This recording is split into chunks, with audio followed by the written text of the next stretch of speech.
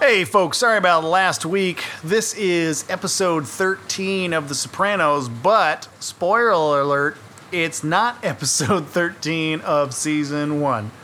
Which we made a slight mistake. We eventually, and you'll hear this, we eventually figure out as we're running through a plot synopsis of the episode to kind of put a nice bow on the end of The Sopranos, that what we're reading is not quite lining up with what we're looking at. And then we have a bit of an argument over the what happens to Pussy. Situational. And we both swear that the other is wrong. We both come to find out that neither of us is wrong, but neither of us is right. Yeah. Because we're not on the right episode at all. Yeah. But which is actually a good indicator that this was the right move to venture away. But this was a good episode. Had I some enjoyed good laughs. it. Yeah. The BAM does a pretty good job. I think that's the best intro we've ever done. I think just in 2 or 3 minutes, you're going to just love it. But it's a solid episode. I'm happy to say that we're past The Sopranos. Who knows what happens next? That's where I think it gets fun. I think that finding out we got our first emails was exciting. Yep. I think that if you have something you want us to watch and to basically TPTO hashtag. Yeah. Let us Hashtag know. TPTO. Send your emails to tptopod@gmail.com.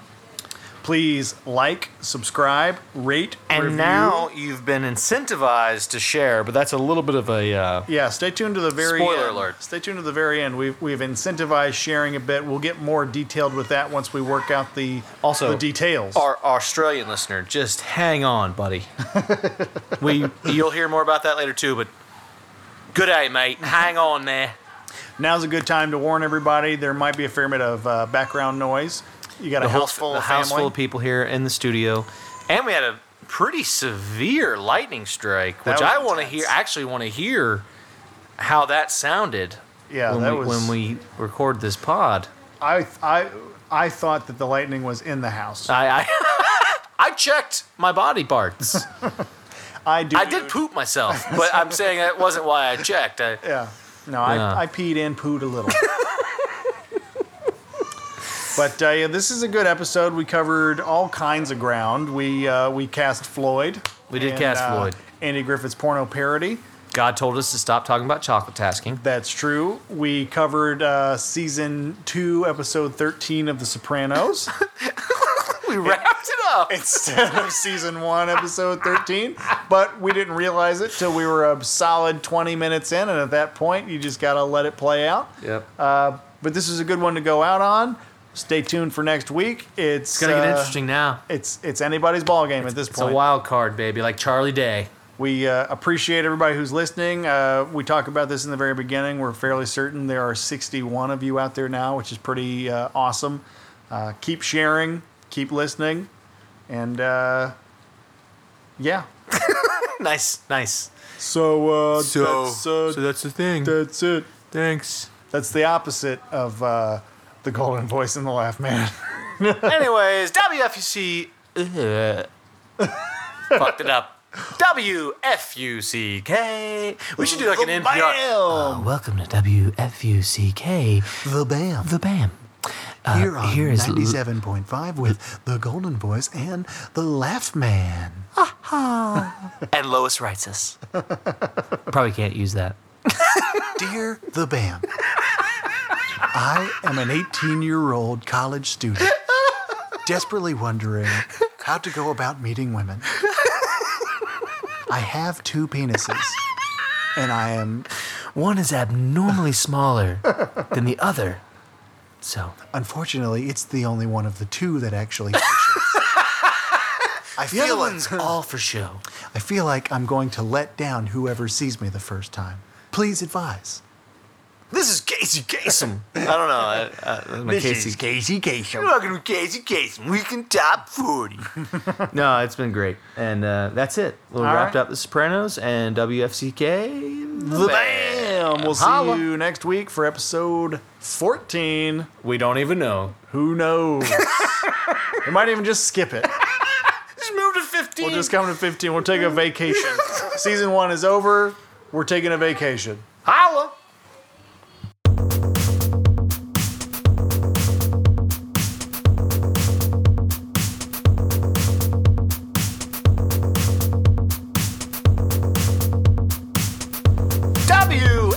WCK. Bam! Folks, you're here with the Golden Voice and the Laugh Man. On 97.5. Hey, folks, we got Pablo's Party Bus coming up this weekend. We're going to be down there all weekend, downtown Atlanta. Come find the Laugh Man, give him the phrase that pays, and win cash. Hey, Laugh Man, you going to be drinking this weekend? Hey, that's what I like to hear. Folks, it's Thursday. Laugh Man, you set for drinks? All right, then. We got traffic and weather coming up next. Sports at 12. Until then, here's Static X.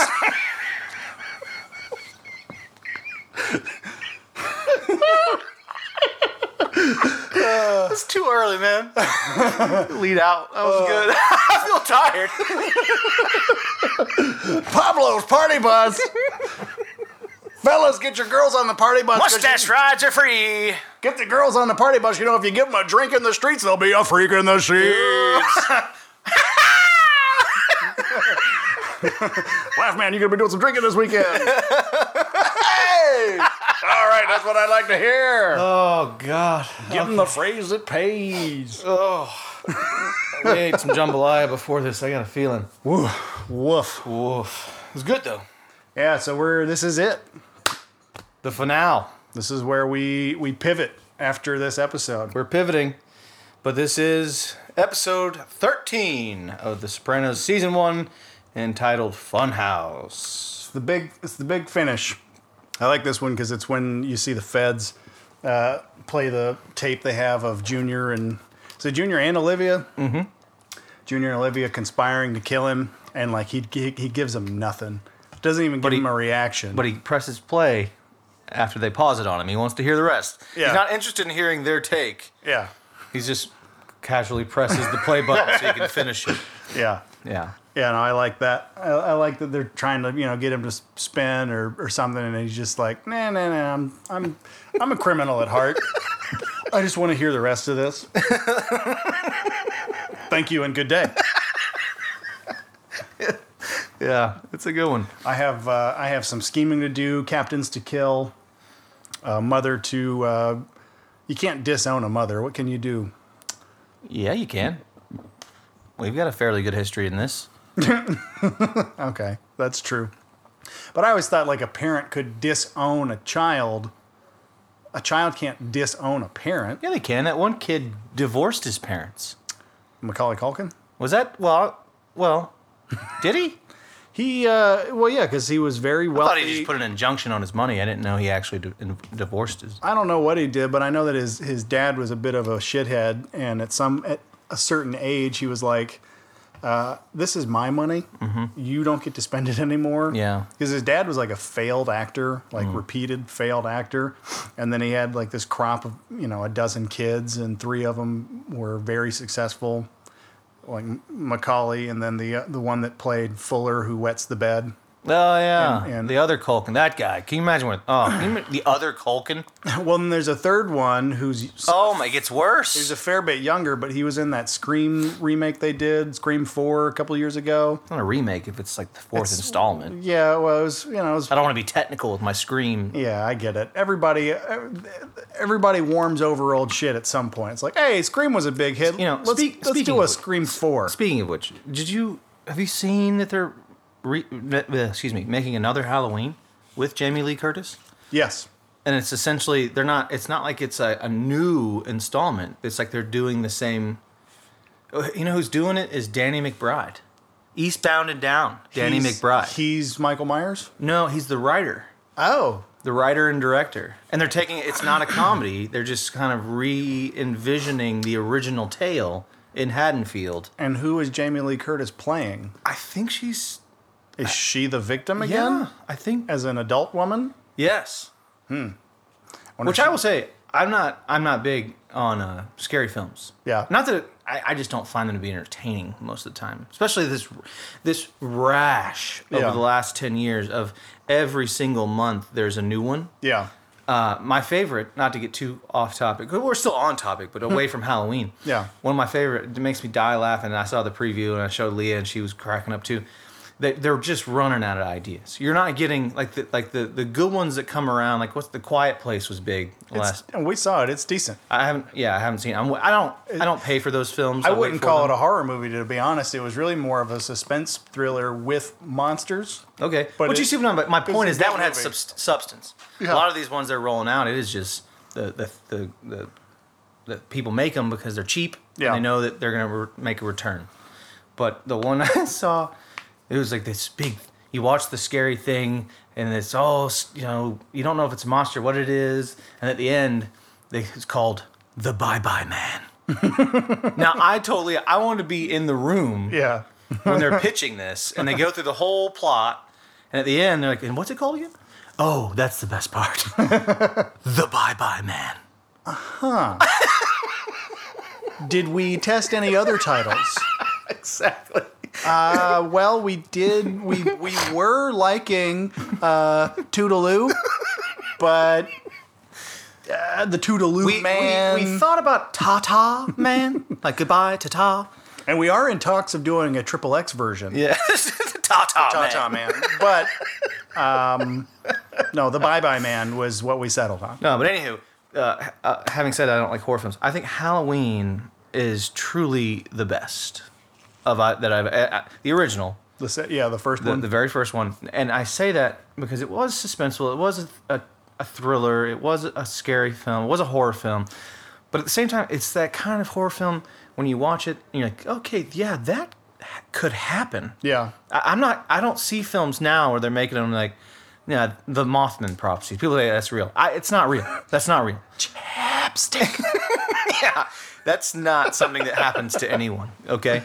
Like, you can tell me that the Amityville Horror is based on fact. Yeah. I don't think it is. Get out. Right. Like, not, but some fucking crazy weirdo that is institutionalized, has a beef with his sister, can definitely get out. And I have a little piece of trivia for you. It's probably happened in real IRL. I have a piece of trivia for you. Do you know who the Michael Myers famous mask? Oh, I know. It's Bill Shatner. Yeah. Billy Shatner. Yeah. They just painted it white, because I think the Shatner mask might have had eyebrows and some flesh tone to it. Was it an accident? Like, where did they stumble across? No, that's just what they decided to go with for whatever reason. Halloween is a good classic. It is one of those movies, though, that doesn't hold up. Like, it's never going to be unsettlingly scary as an adult like it is when you watch it in secret at 10 years old. Sure. I've watched the original Halloween, I think last Halloween, and it's like I actually fell asleep. It's like it's just not. It is a classic, and it's the first American style horror film to sort of steal from the Italian genres. Because if you go back and watch any 60s and 70s Italian horror film, the killer is always the same thing. You see the murders from their perspective, knife, black leather glove, and you never actually see them until the very end. There's always a big reveal as to who they are. And that whole watching the kills through the perspective of the mask thing, that was all very Italian as far as film history goes. Nice. I do like horror movies to an extent. I like either really genuinely good ones that startle me, like the Conjuring movies I think are good. Pay It Forward. The Insidious movies, pretty much anything James Wan makes is good. You get a good startle, and it's always a little occultish, demonic possession. Sure. Those are decent. If they're not genuinely good, made me jump a little bit in my seat, they have to be just goofy as fuck. Okay. For my money, Texas Chainsaw Massacre 2 with Dennis Hopper. It does not get any better than that. Well, you put Dennis Hopper in anything. It is so ridiculous and goofy. And it's got Bill Moseley in it, the guy that does the Rob Zombie movies. What was Dennis Hopper's greatest work? I'm gonna say for me, it's Waterworld. But you can. I was gonna say Speed, but it's Waterworld. Waterworld's. I like Waterworld. I love Waterworld. To this day, I'm still upset that it ended perfectly for a sequel. Yeah. Now I know that the film cost the studio, in 1994, $250 million to make, which back then was just erroneous and probably only made $75 million. So I understand why there was no Waterworld 2, but also I'm just a huge Kevin Costner fan. Robin Hood. Yeah. Well, that's not his. Dances with Wolves. Also, did I tell you the time about one of me and Leah's first dates with Dances with Wolves? No. Oh, so I had the extended cut DVD. Ooh. Yeah. Settle in. Because I love that film. You might want to pee before we get It's started. already a long movie. And what I didn't know was, that not only was the extended cut, this was throw in every shot we filmed cut. Wow. So like a 6-hour film? we got about 3.5 hours in, and I looked down. I seriously did. I looked down. I was like, holy shit, 3.5 hours.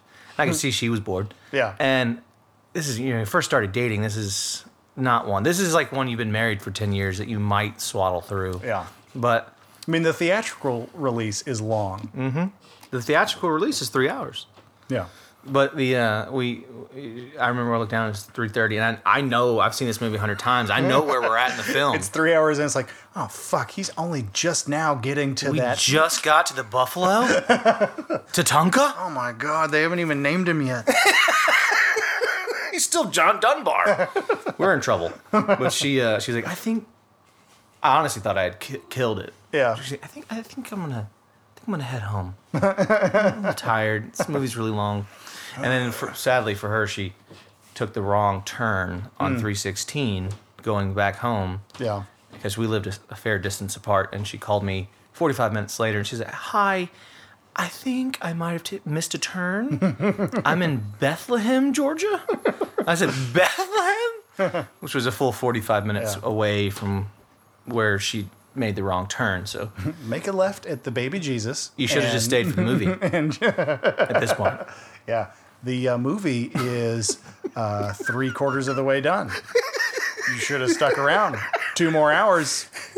Who knows? Who knows? You could have gotten handsy on the couch.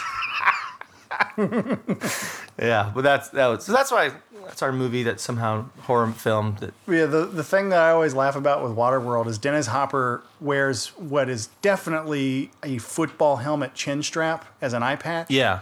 And I remember as a kid watching that movie and thinking to myself, I play football, rec league football, and I have that chin strap, and it smells terrible. Yeah.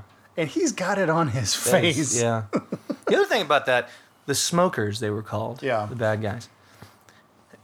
Where's the endless supply of cigarettes coming from? Yeah, where are they growing the tobacco? But they weren't. It was like Marlboros. They had cases and cases of Marlboros. I mean, they are pirates.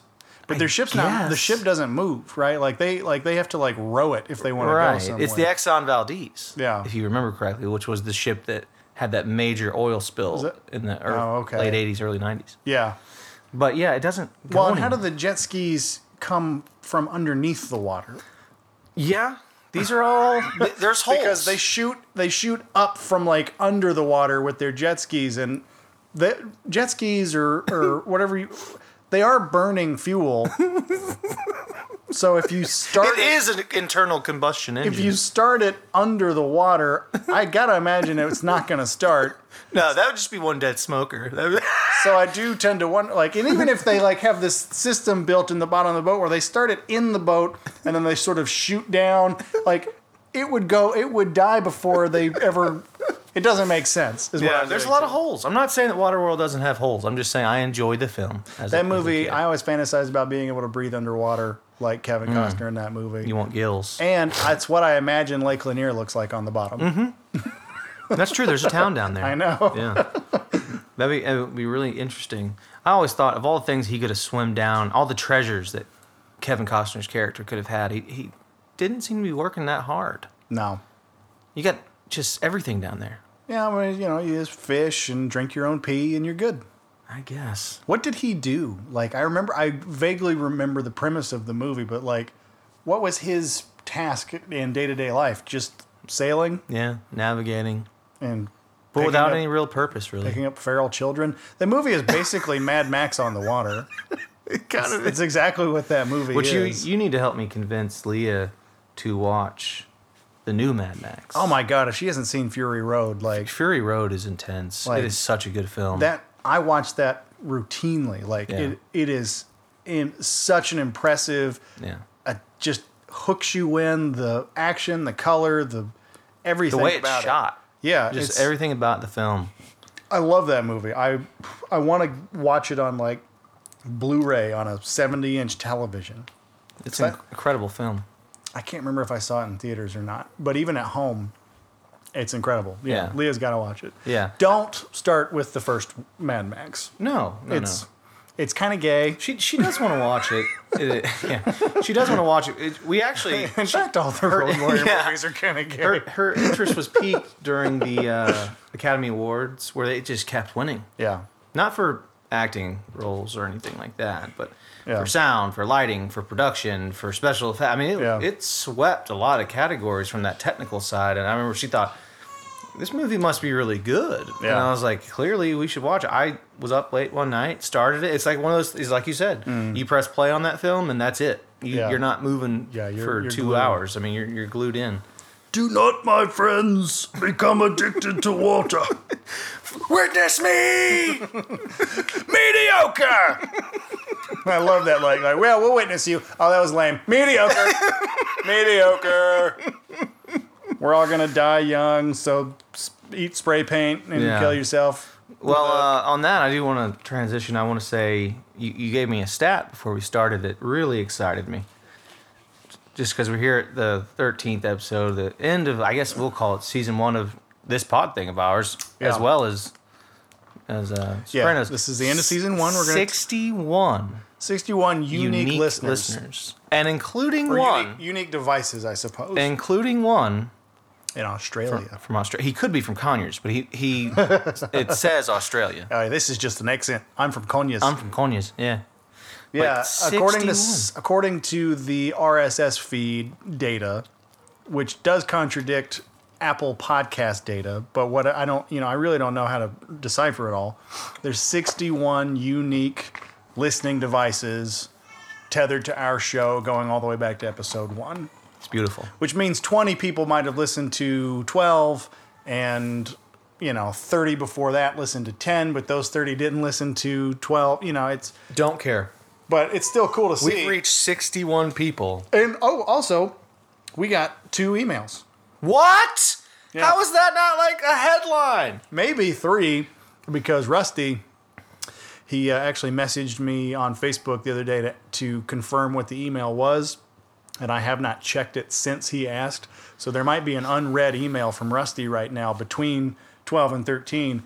But yes, Superfan Banks sent a test email just to make sure he had it right. Just hashtag Chocolate Task. Nice. So that's our first official email. Chocolate Task. Frame it, put it on the wall. Lovely. Second email Banks sent was a special request to play Opie in the porno parody. There's no one I would cast, not named Banks, for Opie. He has to shave. Is he willing? His beard? Oh, I'm sure. I mean... He's a Hickman. I mean, it'll be back the next day. But for the shooting... I'm sure he's willing. Okay. It's perfect. Opie's Chocolate Task. Episode 1. He's perfect. I would definitely make Banks eat ass right out of the gate. Like, Banks, this is Ron Jeremy. This is Ron Jeremy's ass. I wouldn't make Banks eat Ron Jeremy's ass, but he's definitely. I wouldn't make my worst enemy eat Ron Jeremy's ass. Just pastrami and hair and dingleberries, and I saw him at a trade show when I was working for a liquor distributor. Well, for a store that did a lot of other things, but he was pushing his rum. I don't know if you know. He put his face and name to a rum. That. I knew that he had a dick pill that he pushed. I didn't know that. No. I will be honest with you, it was good rum. It was about $25 a bottle. Nothing too high end, nothing too low end. What's it called? It was Ron De Jeremy. and he had shirts. He came into our store. We've dropped the ball on Choco Tacos and several other things for the show. Yeah. We do need to try and get ourselves some Ron De Jeremy rum. Absolutely. I have a shirt upstairs that has his face on it with the rum brand, and it's like fantastic. A black and white. And he signed it. So you know him. He's total asshole, by the way. Didn't say 2 words, just signed the shirt, ran out. The distributor tried to have him talk to us. He just went and sat in the car.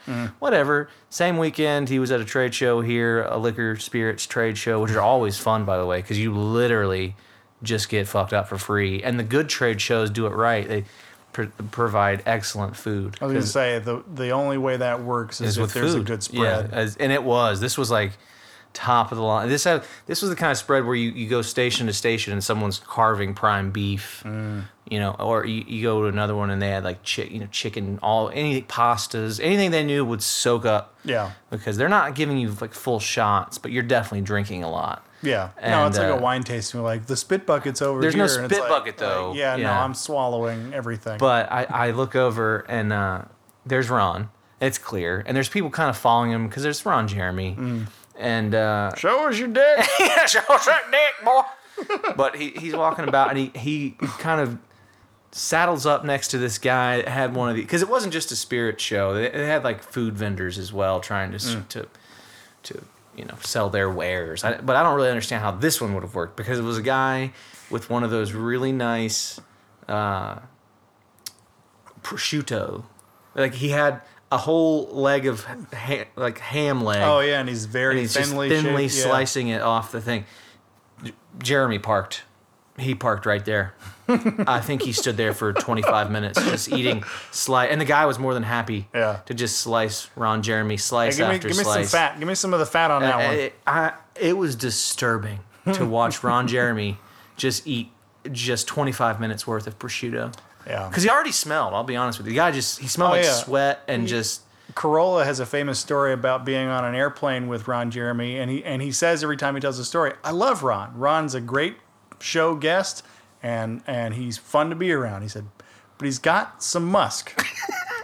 And he has this very famous story about being on an airplane with him and being behind him so many seats, and he's just like, he's made this decision, I don't want to have a meet and greet because he's a hugger. Ron's a hugger, and it's just, he never smells good. Yeah. And he said, and the funny part of the story is he decided he would just camp in his seat till the plane emptied. But the catch in the story is that Ron did the same thing. So at some point, the only two people on the plane are Ron Jeremy and Adam Carolla.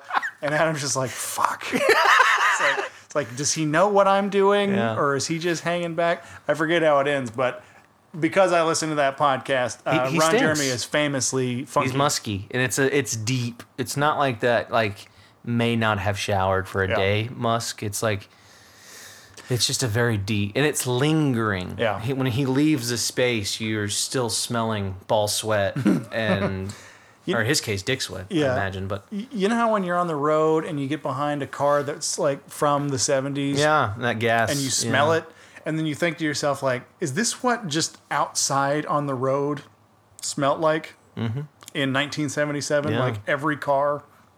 So that exhaust gas fume smell that's just everywhere. On that note, tying it into Ron Jeremy, it does make me wonder, like, is this just what porn sets smelled like in 1977? Just BO and ass? It's gotta be bad. Like, Just hair. you know, if you see a modern production, everything is clean and pristine and Oh, hell yeah. I read an article about this the other day about, she's Asa Akira. She does like 1 million scenes a year. I know who you're talking about. I think something like that. Anyways. It's like ASA, like Asa Asa Akira yeah. or something like that. She's a legend in the game. Always comes back to porn stars with us. But anyways, it was one of these Vice articles, because I follow Vice on Facebook, and I find that their quality is starting to dip a bit. I like the more serious Vice articles. This one was like how to do anal sex in modern day porn. But Asa Akira was like their main interviewer, and she's like, it's a serious business. Yeah. If you want to have anal scene, you have to douche. You have to clean your butt. You have to bleach your butt. I mean, but for her, it wasn't even funny to read because it was so fucking technically like sound. It was like, wait a minute. So you're like, what's the prep time? Yeah. If you know you're going to be doing an anal scene on Tuesday, and it's Monday. They it's like surgery. Like they don't eat the day before. They anal douche. They clean themselves out. Yeah. There's a porn star girl that I follow on Instagram, and she. Sorry, I didn't mean to laugh man that. But in her stories not too long ago, it just said, "Shooting anal tomorrow. Got to go clean my ass out." Oh, okay. It's like that's a thing that we do. Just on that note, WFUCK needs to take a quick commercial break because I'm not having any anal sex, but I need to use the restroom, and you can make your guesses. We'll be right back. Hey, folks, we're back with the Golden Voice and the Laugh Man. We shouldn't go too deep any much farther down the rabbit hole, but to finish what we were talking about, the things are much more regulated now. Porn sets are clean. You don't have to worry about a number of things. They're even required to get tested every 2 weeks while they're working. Right. I imagine in Ron Jeremy's day, it's just funky. Yeah. Like there's no butt cleaning back then. Oh gosh. It's just like Just pubes and butt. Just pubes and butt.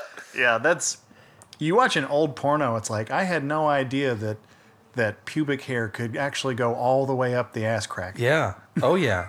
It's like yeah, oh yeah, that's just Tell you a funny story. The way it was. I went on a date one time to Music Midtown. What year are we talking? 2002. Just graduated high school. Summer of 2002. Do you remember the big headliners? I do. That's the best part of this story. Okay. Well, it's not the best part of the story. I just wonder if it's the same year I went. Nickelback. No joke. All the hate they get, and we've talked about it. They were the lead that night, and I found it hilarious that there's this guy on stage. He's like, "What the fuck is up, Atlanta? We're fucking Nickelback." He said, "Fuck." Yeah. Like he thought that would be like the thing that would endear the audience to him. We're cooler than we sound. We're driving back in black. Anyways, she was bad, and we weren't paying much attention. Baby didn't like it either, clearly. No. But the girl that I was with, no names, we all know the rules. We'll call her Tabitha. Fuck, was that I'll tell you her this. No. I'll tell you this. In a perfect twist, it rhymed with Andy. name? Oh, good. We'll just leave it at that. Yeah, that was probably too much. But I doubt she's listening, so. Mandy? Shandy? Anyways. Sandy. Yeah. Sandy, baby. Anywho. She had. Let's not go down there. I love that song. All right, let's just talk Grease the rest of the show. Grease should be one of the pods, I think. But anyhow, you know how you are when you're 18. I think she had like 5 beers that her uncle gave her or something. Yeah. I don't remember exactly what happened. But. Hey, Austin, I got 5 Mick Ultras. You want? I drove, so she, goes a little ham at Nickelback. She's wearing this denim skirt, which I don't even know if that's a thing anymore. I love the look of it. I'll be honest with you. I don't know if it's nostalgia, but there's just something about a denim skirt and braces that we've discussed that just really do it for me. Yeah. So put Isabella from last week in a denim skirt and braces, and you just can't contain yourself. Yeah. Anywho, I mean, yeah. Anyways, I just had a wake wet dream. Is that even a thing? Oh, it's a thing. That's a thing. By the way, great beer, Westbrook, delicious. Anyways, she had her 5 beers. Definitely not this good of a beer. And it was like, to be honest with you, the only word I could give you is kind of belligerent. Yeah. Like I had never seen that. Like she was small, but 5 beers, like what the hell? And then she just said, "I didn't know that down." And I was like, okay. And the only place I thought that meant for me to escort her to a laying down place, grass, a bench. Let's find the least pee-soaked area. She went for the pee-soaked area. We walked about 10 feet. She's like, no. And just laid down on this cement in the middle of Centennial Park. Just lays down. The skirt hiked way up. So at this point, I was trying to be a gentleman because there were plenty of not gentlemen around. Sure. And I went to pull said awesome jean skirt down. Was it frayed on the edge? Yeah. Yeah. Oh, it had it all. Yeah. It had it all. I mean, this thing's only missing a choker, and I'm in heaven with the braces. Yeah. But anyway, I went to a little different. I like more of the what's the big music festival in California every year? Coachella. I'm more of the Coachella, Native American inspired. Still jean shorts, but suede tank top. That's not quite all there. It's not very much material. It might even just be made out of strands. Oh, I want to stop you there. Uh-oh. I think we might have a special guest trying to be quiet while making herself a vodka gimlet. Carrie Martin, come on down. You arrived just in time for Dan Fogelberg hours, 7 to 8 here on 97.5 WFUCK. The Bam! Carrie Martin, come on down! Hey, we had a guest on. In-studio guest. We got all of it. Come on in. Your baby's crying. Yeah, we here. She's in the background of like every Every episode. show. Hey, folks. She loves it. Hey, we got a hey, folks. That's nice. All right, we'll see you later, Carrie Martin. Thank you for stopping in. I got shushed on my own pod. We should consider moving to the basement. Maybe. But I'm committed I know, to but this it might spot. echo less, and then we could potentially get started sooner without having to boot your wife and newborn baby out of the living room. She loves it upstairs. You've been up there. It's a damn. It's a. I know, it's a another whole other house. level. Yeah. But in the basement, I mean, just imagine. problem with the imagine how filthy we could be down there. Because we're in the basement. It becomes tangible. But let me finish this. So there's the jean skirt, Yeah. and I go to pull it down, and she's wearing. I'm 18. She's got white panties on. Okay, not what I see. What I see is coming out of the edge of those panties is the most violently disturbing pubic hair I've ever seen. It was like, what's that? It's not curly. No, It's no. got right angles. It was like, honestly, I thought the only metaphor I don't know if that's the right word, but the only thing I could say that it instantly reminded me of, and of course we didn't have a second date after this, but the only thing it instantly reminded me of, it was like as if the Bride of Frankenstein was stuck in there, and the hair was the only thing that could get out. There's even a shock of white. Yeah, she had a streak. Yeah. But it was like just pouring out of there, and I remember thinking like, I know it's like we're 18, but some little, like if you put that on, a little bit of primping. if you put it, it's like if I put boxers on Yeah. and I look down in the mirror and I see like just pubes just like flowing out of the top, I'm gonna be like, I probably should do something about this. Just a thing. Yeah. I probably need to do a little scaping. Yeah. Well, I mean, she's just unaware. I don't think so. I think I Just goes natural. think that's just what she does. Yeah. And now it's I mean it's forever tainted. Not that it matters. We were never going to get married and have children. But it was just like now when she does a Facebook update, I'm like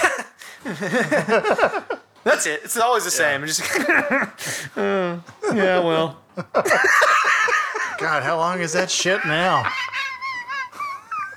Is that where she doesn't wear a skirt anymore? She has to wear long pants. Yeah, she looks like it's like braided. It's Yeah. like Jack Sparrow down there. Well, to sort of wrap up the porno. Oh, sorry, we were supposed to press start on episode 13. I have a Floyd, Okay. and he's my Floyd because Floyd the barber. Yeah, All right. he's Floyd because everything I've ever seen him in, he has a mustache. What's his name? His name is Tommy Gunn. I don't With know. two N's. Tommy Gunn. Is it Tommygunn? Tommygunn. Tommy Gunn. I just looked this fella up on your phone. I know Tommy Gunn. He's a good Floyd. I think he's a good Floyd. We'd have He's a little Latino, and he well, might be Latino, but he's got the mustache. But no, I was gonna say if you grade the hair, a few subtle changes, this is a perfect Floyd. gray the hair, mustache, huge hog. Yeah. He's got the professional porno So is dick. he's 5'8". This is like perfect. He is Floyd. It's Floyd. It's slowly coming together. I'm starting to be more concerned with the fact that if you gave me another actor, like give me one more. Like, do you know one right off the top of your head? No, I exhausted my three. I We had said, Evan Stone. and you knew who he was. And I then did. Off the air, I said Owen Gray, and you looked him up, and you're like, I know Owen Gray. Fuck, I know I'm Gray. And then I knew this guy's face. I didn't know his name, so I just Googled male porn stars, and he's like the fourth one on Google Yeah, with my phone. with your phone. Yeah. So yeah, when the time comes. Outside of those three and James Dean, who we've agreed is out. Yeah, he's out. I don't know any. I can't do James Dean. I'm happy to say I don't know any porn star maybe names. we should try to, rather than bringing on these big names, maybe we need to approach the amateur rank someone who's up and coming, literally and figuratively. I don't know. I mean, I want to go big. Okay. I want, the Pirates movie holds the record for $1 million budget. I want to go like 2. I want this thing to be just. I want recognition from Hollywood, like just. Or the seedy, deepy, nasty Hollywood. But yeah, Yeah. we're not gonna be Like on the biggest Walk of celebrity Fame. that comes to our screening is Mickey Rourke. But I think there's. It's always porn with us. I was in the middle of making a point, and my brain was just like, "Damn it, something substantive would have been nice tonight." But We did not mention porno once last week. well, we're doubling down. No, Well, what we've what I'm agreed- saying is, I think that they're in this modern age. If you made that kind of parody and it hit a level of success, it would never be mainstream. But you don't need mainstream anymore. No. If someone commented or shared, and it would just be immediate. That boom, and like all these people would be, did you hear about this new Andy Griffith? And like, I don't know who Andy Griffith is. And be like, oh, it was a show in the '60s, but It's this great porno with Evan Stone and Steve Buscemi. yeah, somehow they got Steve Buscemi on this. And wait for the end, because Val Kilmer's in the last scene.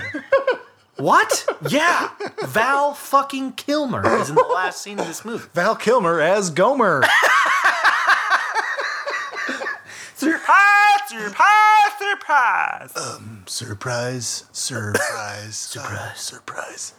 Yeah, he would take on he would try to save his career with some kind of Batman performance. It's No, over. but we got, I mean, I don't want to harp on it too long, but we now have Andy. Banks has been cast as Opie. Eating ass. He doesn't even For get. sure. He doesn't even get like that. Will be Opie's scene. Like Yeah. there's no. That's it, Banks. You've been cast, but you're eating ass. That's it. The Party Girls from Mount Pilot, I think we agreed. We had you sent a Jesse picture. Jane Yeah. and Riley Steele. Perfect. We have now Tommy Gunn as Floyd the Floyd the Barber. Barber. We have Steve Buscemi Let me ask you this: as Barney. Is Barney? We have Stormy Daniels as Aunt B. Perfect. Now, That leaves Gomer and Goober, right? also, we need Otis. Otis is the town drunk. That's the first person we cast. Oh shit. Ron Jeremy. Oh, after the recent talk we just had, I'd rather not have Musk on the set. I think we can do better. Fair enough. Plus, I think he's going to try to. You bring in all these huge stars and egos. Yeah. And no one's going to think they're bigger. Like, he's just going to bring some negativity to the set that we don't need. Yeah, no, I got you. But we can revisit. Oh, I do think it will be harder to get Stormy than it will be to get Steve Buscemi. maybe. At least now. If we wait till the Trump stuff dies down, it might get easier Till it dies down. in 2024. Cheers. Jesus Christ. How about that North Korea stuff, huh? I read one today said, well, if it doesn't work out, be annihilated. Like, all right. Yeah, that's. Anywho, let's not go down that fucking rabbit hole. No, yeah, it's. I do tend to wonder. I don't want. We have started The Sopranos. I don't want to go too far down it, but you do tend to wonder if anything that he did with North Korea, as far as calling Kim Jong-un Rocket Man and insulting him and just being belligerent, if that sort of hardball method he took did have something to do with the peace talks we have now, you do tend to wonder if he's sort of sitting there thinking like, well, this worked with that guy, so I'm just going to be a dickhole to Iran now, and we're going to get them to to settle down too. Yeah. Although I did read, I think yesterday, that South Korea did something to offend North Korea, so they've temporarily. Well, it was just it's not. It wasn't anything offensive in the sense it was new. It was just military training exercises. right. They've been doing that for. And because of that, North Korea's It gave them an out temporarily. but none of that was the issue. The minute we pulled out of that Iran deal, why would again? This is where we don't want to go. We've been talking about anal sex and porn stars for 40 minutes, and now we're let's trying get to serious. talk about international diplomacy. But why would any? Why Are they would, that different? Fair enough. Fair enough. But why would they? Well, if you pull out of the Iran deal, why would they want to enter into a deal with us? He didn't pull out of that. You can look. I've seen good reasons for pulling out. I've actually given credence and time to reading about why it might have been a good decision, right? And it, you know what, it might have been. But the thing is, the fact that he did it makes Yeah. it cheap to me because to him he didn't read anything. He didn't listen to any good Does advisors. it have my name on it? All I'm not all reading he it. did was say, "Is something Obama did? We got to get rid of it." Yeah. He's all about just getting rid of that. Whatever the black guy did, Right. we got to And get I don't rid even of. think. I think he has a personal vendetta against Obama. It goes back to the White House correspondent dinner. I think it was 2014. Yeah. Where Obama shit on him pretty hard. It was a pretty nice roast. Well, But Trump is the founding father of birtherism. Yeah, I know. I understand that. I'm saying it wasn't as if Obama was coming out of left field and Yeah. just making fun of Donald Trump. It was a very calculated response to birtherism. Yeah. And he even had Melania on there talking about birtherism on one of the Fox News channels in 13 or 14. I don't remember. But what I'm saying is you get into this, it's just simply a vendetta for him. Even if it was the right, let's say in the historical perspective of that decision, that it was the right call. I'm not sure where I stand on this issue, by the way. Yeah. But let's give it that line that maybe this was the right move. He didn't make it Because it was the right move. He just did it to. Instinctively and Yeah. out of spite. He Yeah. said, Obama did it, it's gone. Yeah. It's a bad deal. We gave him $1 billion. We didn't give them $1 billion. It was their money. Frozen assets. It was their money. Yeah. We gave them their own money. Nobody makes me bleed my own blood. We just unfroze what was theirs Yeah. and gave that to them as part of the deal. But my problem with the Iran, and I saw a great. I love Rick Steves. Are you familiar? No. Rick Steves is a travel guide expert on Europe primarily. I've been watching Rick Steves for as long as I can remember. Mom and Dad would watch it on Sundays. It was like for me, it was kind of a nap, but it was the sound of his voice. He would travel Europe. He writes guidebooks. It kind of appropriately named Backdoor Guide to Europe for our conversation tonight. But just Europe through the back door is kind of his thing. He shows you how to save money, where to go, the things you need to do, the things you need to be prepared for. Paris, he get great inside tips for us. Yeah. The museum pass was definitely something he said you should most certainly buy. Yeah, the family I met on the plane coming back from Vegas, the guy was like, I had to research before we left because with the refugee crisis and there being such big Muslim neighborhoods now in France and Paris, he's like, we kind of purposely chose not to go to these different neighborhoods because you hear all these bad Racist. things. Yeah. Maybe. Yeah. No, definitely. Racist or not, I tend to agree. If you told me like when you go to Paris, maybe avoid this neighborhood because it's full of Muslim refugees. Man, that doesn't make I might any- do that. That doesn't hold water. I could go to Scranton, Pennsylvania, and they could say, don't go to that side of town because of XYZ. Yeah. It doesn't like that's true of any major industrial hub Sure. city in the world. If you and honestly, I'm less concerned with the refugee Yeah. than I am with someone who lives there consistent like for a long time and knows exactly how to rob you. Sure. Yeah. Well, Yeah, I'm there's just that, saying. there's that famous, I forget where it is, but there's a famous place in London where like it's like pickpocket heaven. Yeah. It's like, it might be Piccadilly Circus or something like Yeah. that, where it's like, if you go down this particular street, keep your hands Yeah. on your wallet. Well, they told us that in Paris. They said, hey, when you go to the Eiffel Tower, you should go. Just be really wary because that's actually one of the more dangerous spots in the city for pickpockets, for quick robberies, for all that. Because they know that the people coming to the Eiffel Tower Yeah. don't live in Paris. Yeah, that's when you get yourself that ridiculously nerdy tourist money belt that you wear under your clothes. Oh, but you definitely need it. yeah, See, I didn't have one. I just kept everything in my front pockets. Yeah. And that's a big thing over there. But I remember, I just committed to briefs for the week, and everything was nestled right next to my ball sack. yeah. The only other thing I'd say about Eiffel Tower, it's not that it's disappointing. It's something to see, but it's also like, okay, that's enough of that. Saw it. Moving on. And we went in the middle of the day to avoid some of the English guy talking about it said that he had a real beef. He was racist. He was like, fucking Algerians, mate, everywhere. Just taking your shit and nicking it left and right. It was only the Algerians or something. It was something like that. I can't remember. Bulgarians, Algerians, Romanians. It was an Eastern Bloc, and he was like, fuck them. I'll just take it. Take you for everything. I was like, okay, noted. So we went at like 2:30 in the afternoon. Saw it, great. Walked about, found a restroom, got out. But the thing about it was, when we were there, I was like, I'm like, now I'm all jazzed up. I'm like looking, I'm on swivel. Yeah. I'm looking for anybody.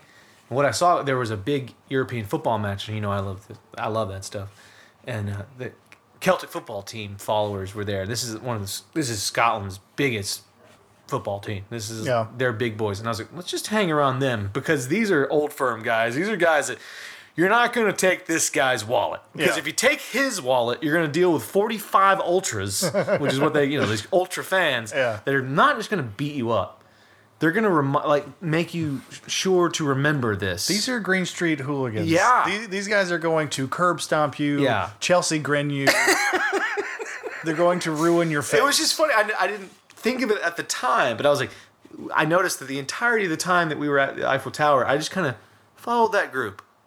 Just on the periphery. I was never one of them, but I was close enough that if something popped off, I could scream, Celtic boys! I could just say something. Oi! Oi, oi! And they just come and just start pounding on whoever just took the I'll wall. forever blow with bubbles. Pretty bubbles in the air. But yeah, it was... United! But yeah, I definitely huddled around them. I don't blame you. But all I was alluding to is if all that hardball, I tend to wonder, because I, like you, I don't know what I think about the Iran thing either. I tend to wonder if he's thinking, I played dickheadish hardball with North Korea and we got somewhere. So now I'm going to play dickheadish hardball with Iran and see if the same thing happens. That's a different scenario right there. Well, yeah, it is. I mean, I occasionally you hear Electricity throughout the country. yeah, it's very Electricity in one guy's house in the country. Yeah. Well, and I do tend to wonder, like, Kim Jong-un grew up there, and you do tend to wonder, like, he left, historically, to go to South Korea for the Olympic Games. You just tend to wonder if he's like, fuck, I don't think he did. it's nice here. He sent his sister. I thought he went. No, he sent his sister. Well, he is aware of the outside world. Yeah, but I mean, you're right. Again, this is weird that we've gone down this path. I will say that. But when you think- it's nice there. It's nice for him everywhere he goes. Yeah, It's yeah. like when he doesn't see the blacked out North Korea. Do you think he's a chocolate tasker? You know what? Initially, I want to say no. Just to bring him back. But I have to think about, it's a good question because guys like that, they can have whatever they want, whenever they want, however they want it. Yeah.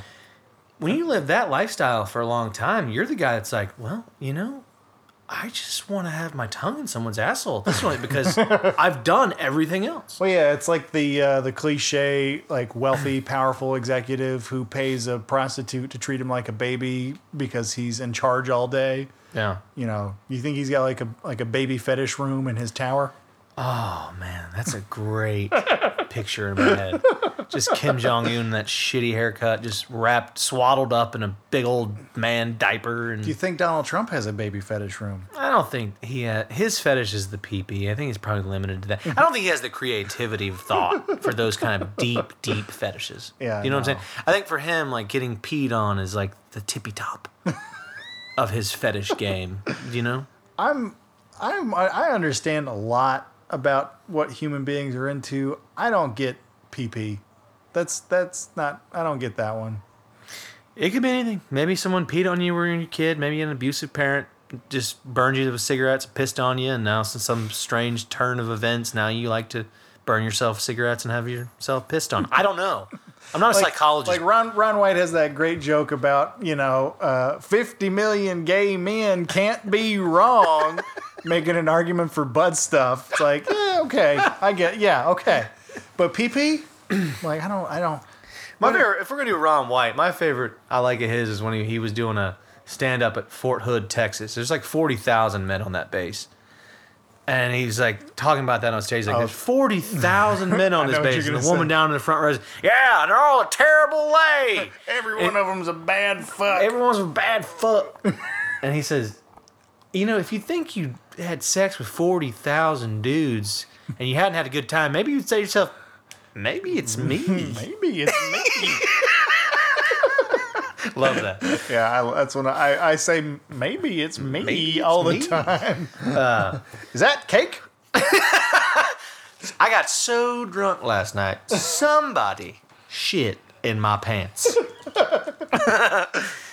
My grandmother used to put a hose up my ass and pump water into my bowels, and I hated it at first.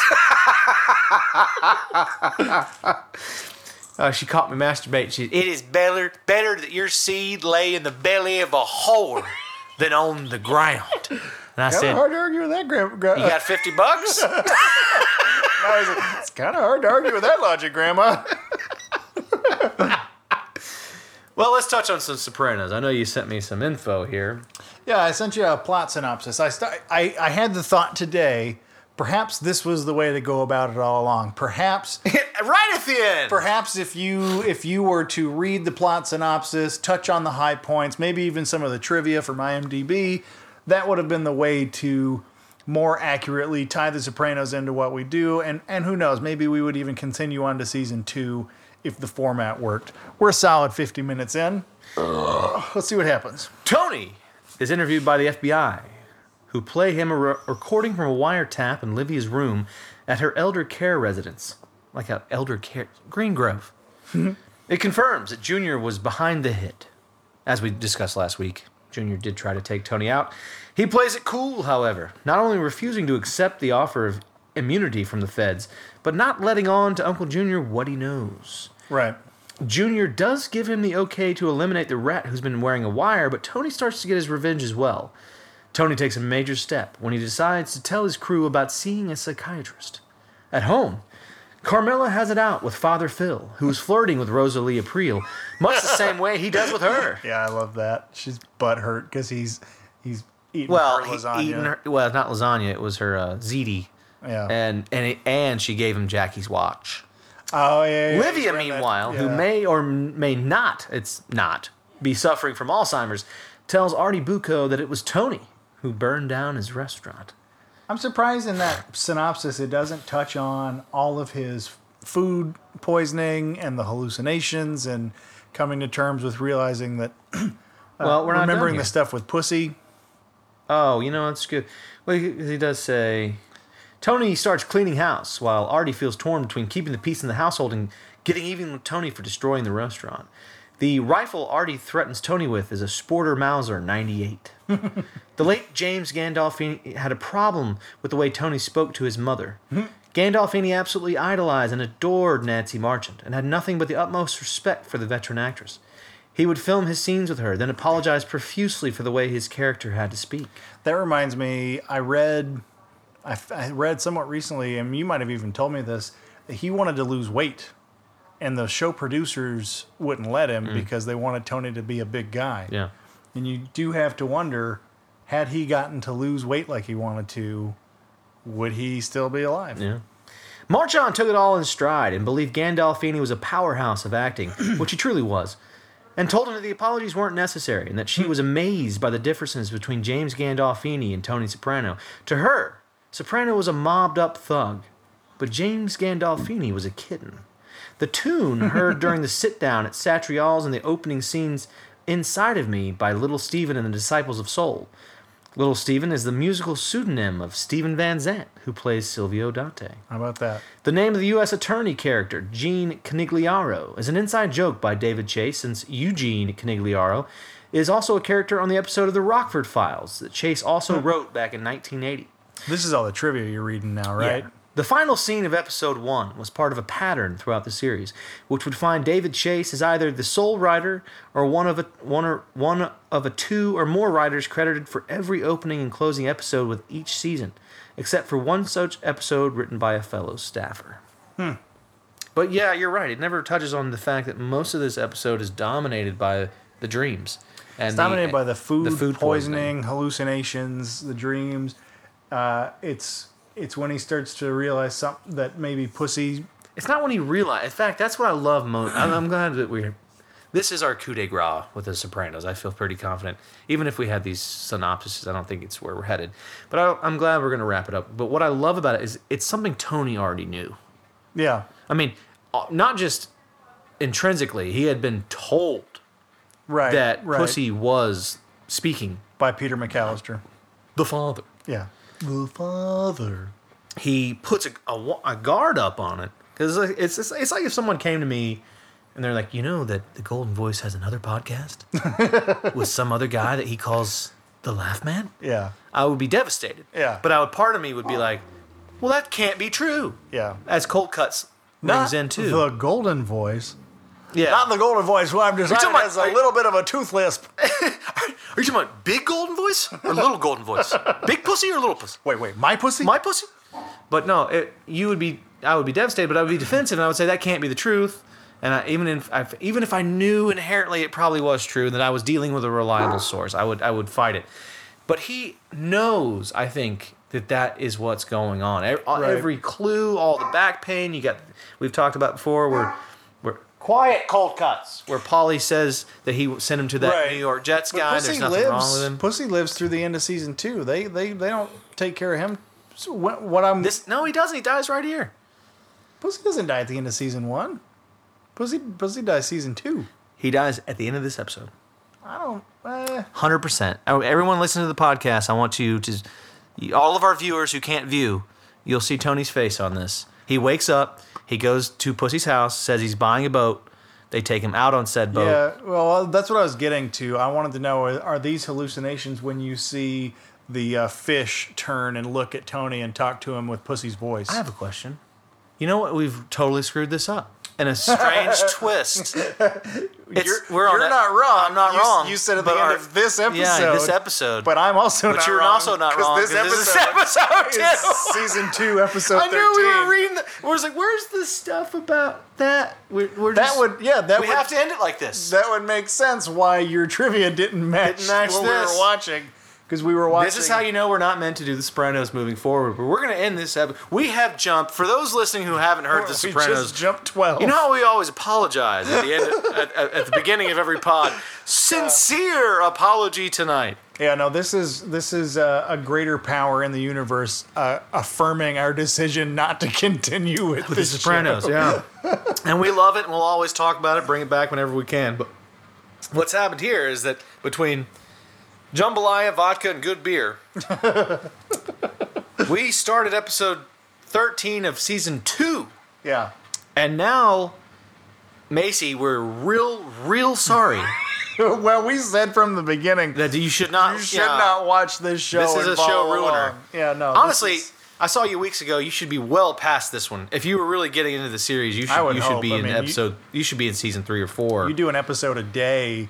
You'll cruise. Not through to it. mention a Sunday where you pound 4 down. Oh yeah, You that's just like do 4 or 5. comedians in cars with coffee. I'll do like 7 or 8 of those. Yeah, on a but they're Saturday. 15 minutes. I mean, I it's know, not, but when you got a 4 and a 2-year-old I get screaming, it. No, I'm really starting to understand. In the past, I didn't have any frame of reference. Yeah. Like Donnie walking into a movie theater. But now I'm really starting to get a frame of reference for that whole but when you have a... yeah, It's only going to everything get more intense, but... very much so. I did have a fun thought today. By the time V is 3, which is the ideal age for that water slide that I have now, Yeah. she and Albrie, who will be 5. Wait, you own that? Yeah. Oh, shit, I thought you rented it. Continue. No, we bought that. Nice. Albrie will be 5, Adelaide will be 7. All 3 of them will be old enough to play together and enjoy that thing in the summertime, provided it lasts that long. Not to mention, let's talk about that. Adelaide needs to be working right now as a hype lady at other kids' parties. You want to hire your oldest daughter for hire out. I mean, it sounds bad to say it that way, but she needs to be at other kids' birthday parties as the hype person. She was she was more enthusiastic about her sister's birthday than her sister was. It was epic. Every present. That's awesome. That's amazing. It's funny. Kristen got her hair cut not yesterday, the day before. And when I met Kristen, she always wore her hair short with sort of swoopy bangs and just like a short. I don't know how to describe it, but a short sort of Aveda or fancy hair. I don't know how to. The words are escaping me. Yes. But she always had a short hairstyle, and for the last couple of years, she's had more of just a regular mom length, shoulder length bangs haircut, and she decided to go back to the old school haircut. And so when she gets home from the salon, the girls run up and greet her. Your kids are very much like, it sounds bad, but it's very much like having a dog. If you leave your house for 5 minutes to go to the mailbox, when you come back, it's like you've been gone for days. Yeah. Because they're just, Daddy's back! And it's like, I just got the mail. But they're super pumped to see you every time you walk in the door. And so she was gone for, 2 hours. And when she gets back, they run to greet her, and Adelaide Mom, your hair looks amazing. She's just like, I love it. She's just like super complimentary, loves that it's different. Albrecht walks up to her and she's just looking at her. Like the little black boy in Hook when he's studying Robin Williams' face. Just like, there you are, Peter. I don't know what happened, but I don't know if I like it. Yeah. And like she's like moving around to the right side and looking, and then moving around to the left side and looking, and she's just like, you did something, and I don't know what you did.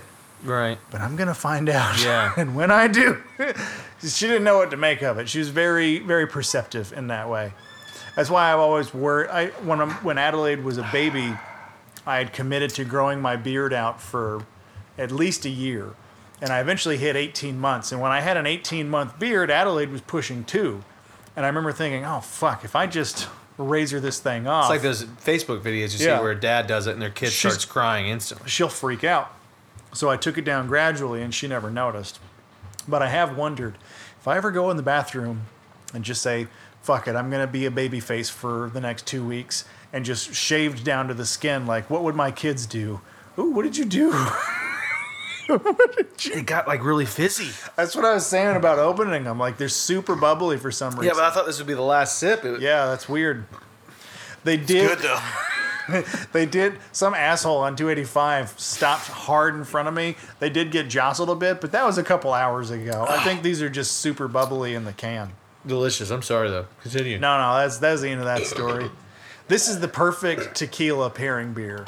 You do a shot of tequila and back it with this on a beach day. I will say, you prefaced that it was salty. I didn't totally wrap my mind around just how salty it is. I love it. Yeah. Because I love salty things. Yeah. And it's still crisp and clean, but man, is it salty. Yeah. Well, it's if you have the Athena next, like if you were to start with the Creature Comforts Athena beer, you would think like this is a little tart and a little salty. But if you go from this to that, it's almost going to be like drinking a German beer or something. It's going to be and Athena's my all-time. It's going to be noticeably sweeter and light and less harsh because this is a harsh flavor. This is one when I get my family to try, they're like, oh, how can you drink that? You feel like a grandmother like giving someone Brussels sprouts. Yeah. It's like, no, this is good. Like, You're just not trying it right. That's one of my favorite all-time stories. Hold on, just to stop you. Don't forget your all-time favorite.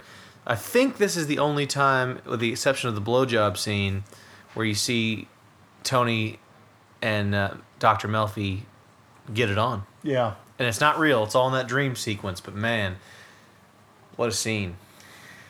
Yeah. What season does she get assaulted?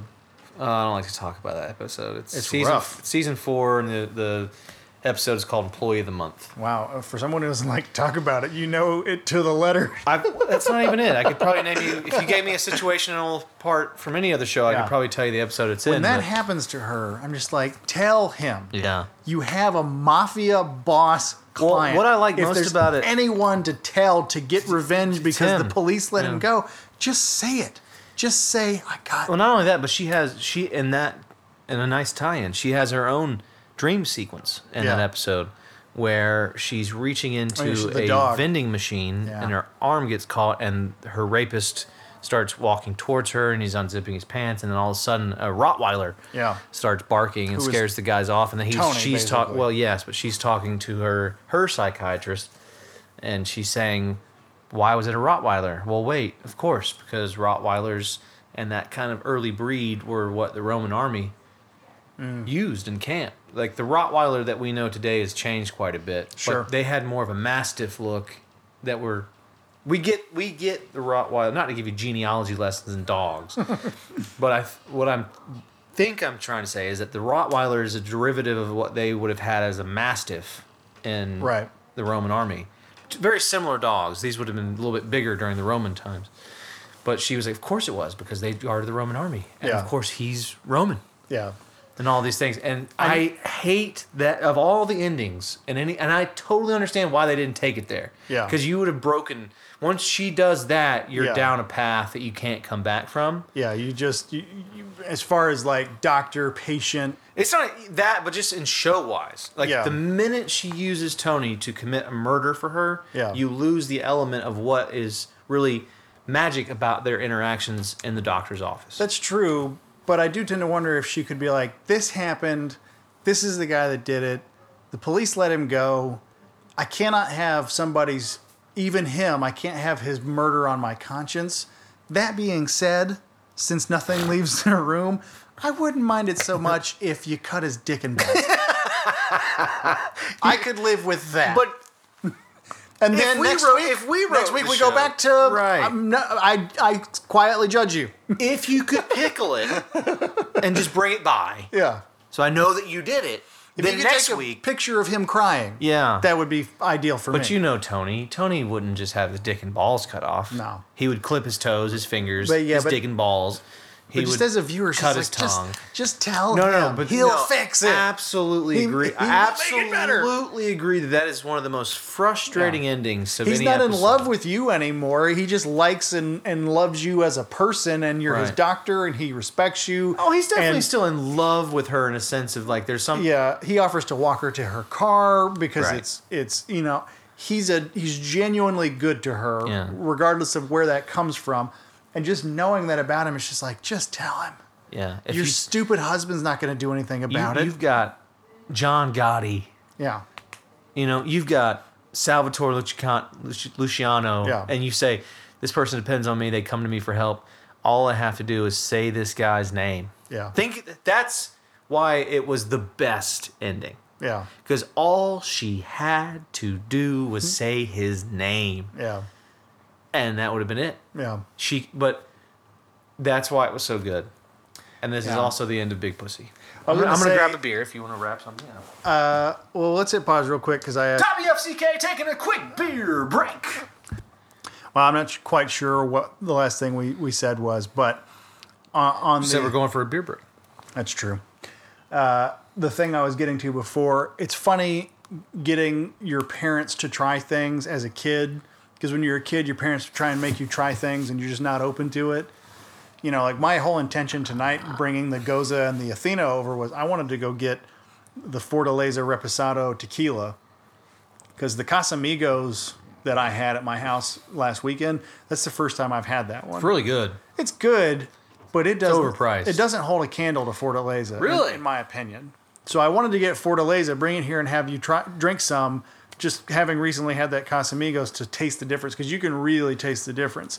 But I can remember when we bought our house. That's when I was weighing like 268, and I went on not a diet, but I started juicing this green vegetable juice every morning for breakfast. And that's all I would have for breakfast, that and black coffee. And believe me, if you juice cucumber, celery, kale, ginger, apple, and then chase it with black coffee, you get cleaned out. And I went from 268 to what I'm at now, which is about 225. And over the course of that weight loss, my old man at work was like, what are you doing? Like, I want to know what you're doing. So I broke it down for him. And I said, if you don't want to go to the trouble of making this juice, there are a few companies that pre-make it and bottle it. And it's not the same, but it's similar. It's a way to sort of baby step into it. And Arden's Garden does one. Suja does one.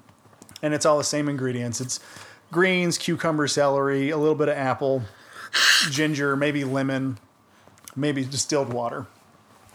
So he comes into the office one day, and he's got the brand I told him about, but they're like orange and red.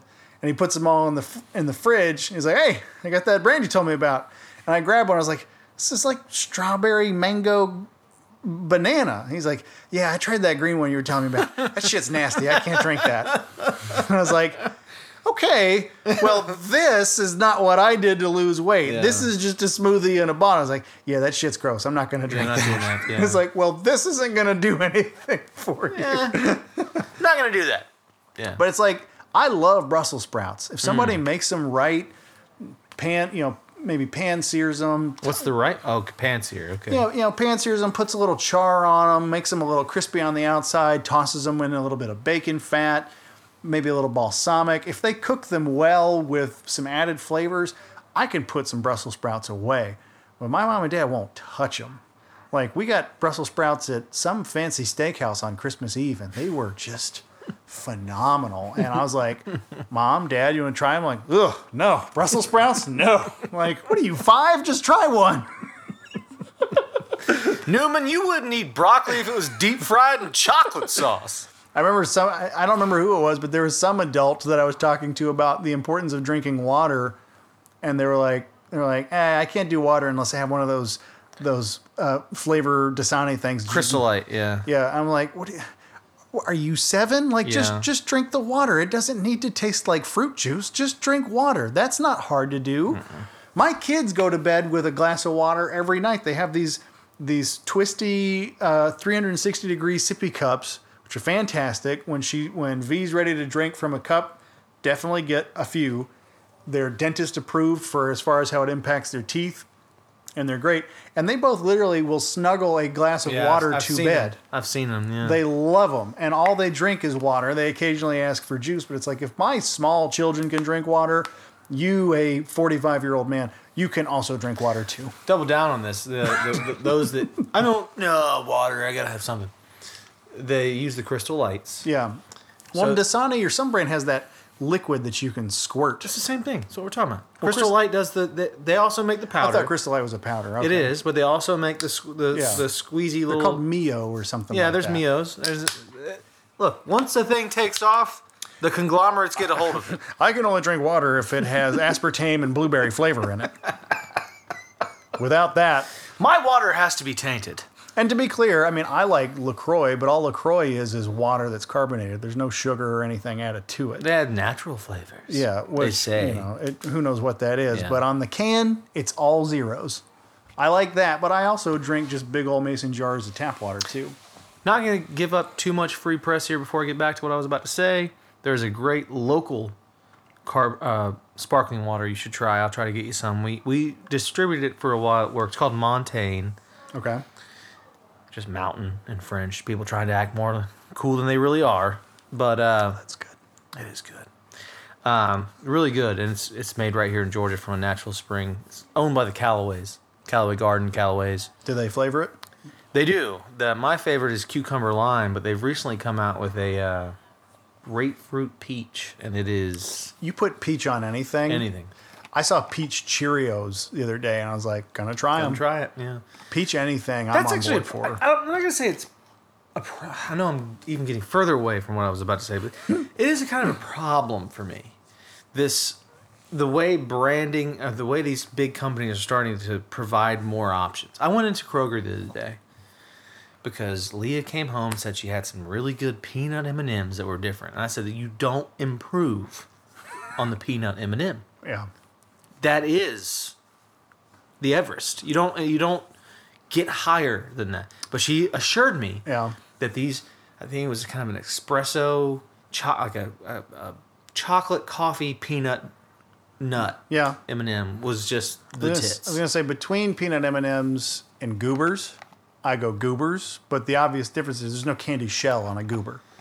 It's just I can't even begin to touch on how ridiculous that is to me that you go Goobers over peanut M&Ms, but that's a different. I like chocolate covered nuts, and it's usually the chocolate layer is thinner than what you get with a peanut M&M. Again, whole different conversation. Whole different conversation. But as far as M&Ms because there's not anyone you know that loves the combination of peanut and chocolate than me. Like I'm going to say this. I'm an aficionado. And for someone who eats butt stuff, that's incredible. Yeah. Yeah. So, but anyways, I go to Kroger because I went to go get something that you probably heard on the pod tonight. Is we have a fucking live viewing audience, basically. I got my mom's here, my dad's here. He's on his way. He's on his way. I'm hoping he walks in so we can corner him. My wife's niece is here. My brother's going to be here Saturday. We got quite a few people. But last night, this gaggle of all sharing the California King. We don't have the Alaskan. You could fit everybody in the Alaskan. Yeah, we probably could.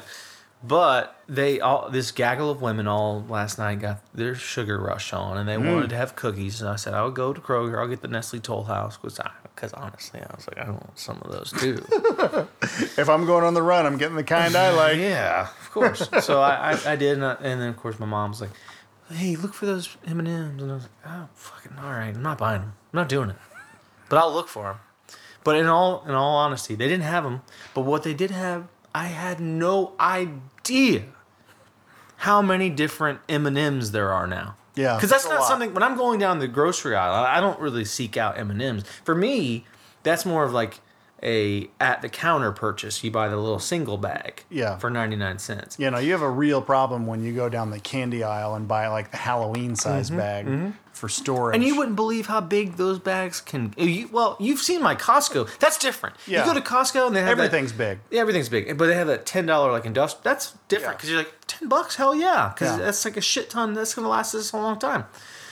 But I'm looking at the. To be clear, I have bought the big bag before. Yeah. I'm not judging you for buying the big bag. like peanut butter M&Ms. You get the jumbo bag.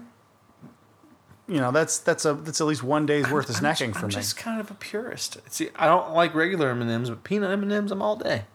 Anywho, they have pretzel M&Ms. Yep. They've got dark chocolate M&Ms. They have mint. They've got mint M&Ms. Coffee. Coffee. Now, that's the ones that I thought they wanted. Didn't have that. They had. I don't know if they still do. In another state, though, I once bought caramel, They had those. They had caramel M&Ms. and they're not good. Wouldn't try it. They're not good. Wouldn't Don't do it. try them. The coffee ones are good. They're exactly what you think they're going to be. Me, if I go down the candy aisle at the Kroger's Yeah. or anywhere really, the only thing that ever really draws my attention and I am prone to buy is the oversized Mr. Goodbar. Not the checkout line Mr. Yeah, I got Goodbar. you. Yeah. The big boy. Yeah. It's always next to the Symphony Bar. I always wonder who the fuck's buying the Symphony Bar, but that's a different conversation. I like a Mr. Goodbar. The thing that I cannot ignore the siren call of is the Reese stick. I love the Reese stick. Well, that's their second week in a row. You've done the Reese stick. They're good. Yeah, I get it. They're good. But to circle back to what I was saying, the Crystal Light, the Mio. Yeah, go back the to your Squeeze in the original point. 15 minutes later. two They make two one, tangents ago. Yeah. Well, this is what this show is. They make one now that has caffeine in it. Okay, so you squeeze the bottle into your water. It's got caffeine, so it's supposed to be a pick-me-up. Sure. I have this girl at work that I work with. She will squeeze a raspberry or straw, I don't know what berry it is, caffeinated Crystal Light into a Diet Coke. And every time she does it, I'm like, Ugh. it's not that it's just even, it is gross. That sounds The fact worse. that she drinks so many Diet Cokes is gross. It sounds worse than my. By the way, you owe me a Coke. I know. No, you don't. I gave you a You got Saison beer. 2 Yeah. I gave you like 20 Cokes. No, it was good. 'Cause I was a little concerned because I went back and they didn't have any. And I was like, fuck, I don't know how long it's going to take for them to get these Cokes up from Mexico. Yeah. But they did. They stocked up. Well, you got to pretty get them fast. over the wall. It's a whole thing. It's a whole thing. You have to lug them up. They just throw them over the wall now.